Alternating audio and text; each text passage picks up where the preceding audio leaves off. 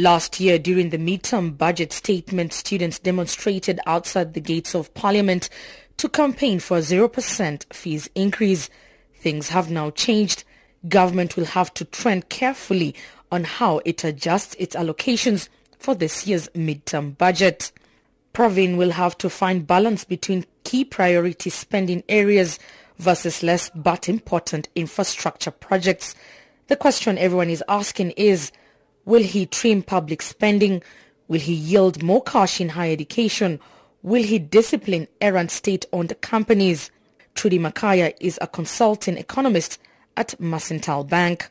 We don't expect much of an adjustment to budget in the economic cluster. We're talking about small business development, trade and industry, Department of Economic Development. They are seen as priorities, but given other pressing needs, it's more likely that if there's going to be any adjustments, they would be to higher education. They're also unlikely to be adjustments to social spending because the February budget was quite generous. The other thing to look out for would be more public-private partnerships. As the government struggles to collect tax revenues, it might find it useful to tap into investment in the private sector. Charles Makola is tax director at Ernst & Young. There are various things that will come out. One is on the economic growth plans, both the implementation and the traction where we at, on tax collection and on managing the fiscal deficit. A slippage, particularly in the fiscal deficit and the lack of growth, could potentially lead to a downgrade. So what we will see is a confidence message.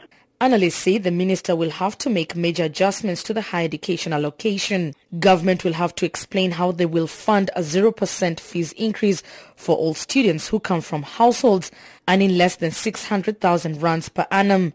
David Manier is DA Shadow Minister of Finance. We believe the minister should announce a further 2.5 billion rand allocation in the 2016-17 financial year in order to provide for students who come from households earning less than 600,000 rand per annum.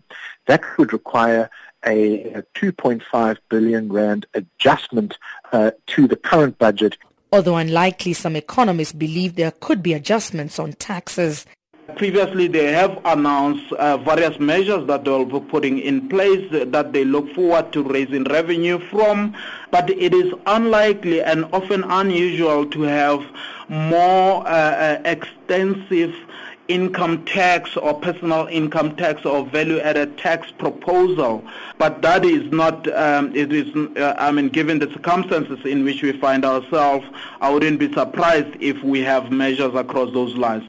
In 2002 and 2003, government spent on average about 12,000 rands per month for each South African working in the public sector. Treasury says there was a mass increase in expenditure over a sustained period of time, and government is currently spending on average between 20 and 21,000 rands per person. Government's wage bill also continues to increase. Michael Sachs is with Treasury. And today we are spending somewhere in the order of 21,000 rand per South African, and those figures are in 2015 prices. That was a choice that was made by government and society. What is lying behind this figure is a significant increase in the number of police officers employed, increase in the number of teachers, the number of nurses.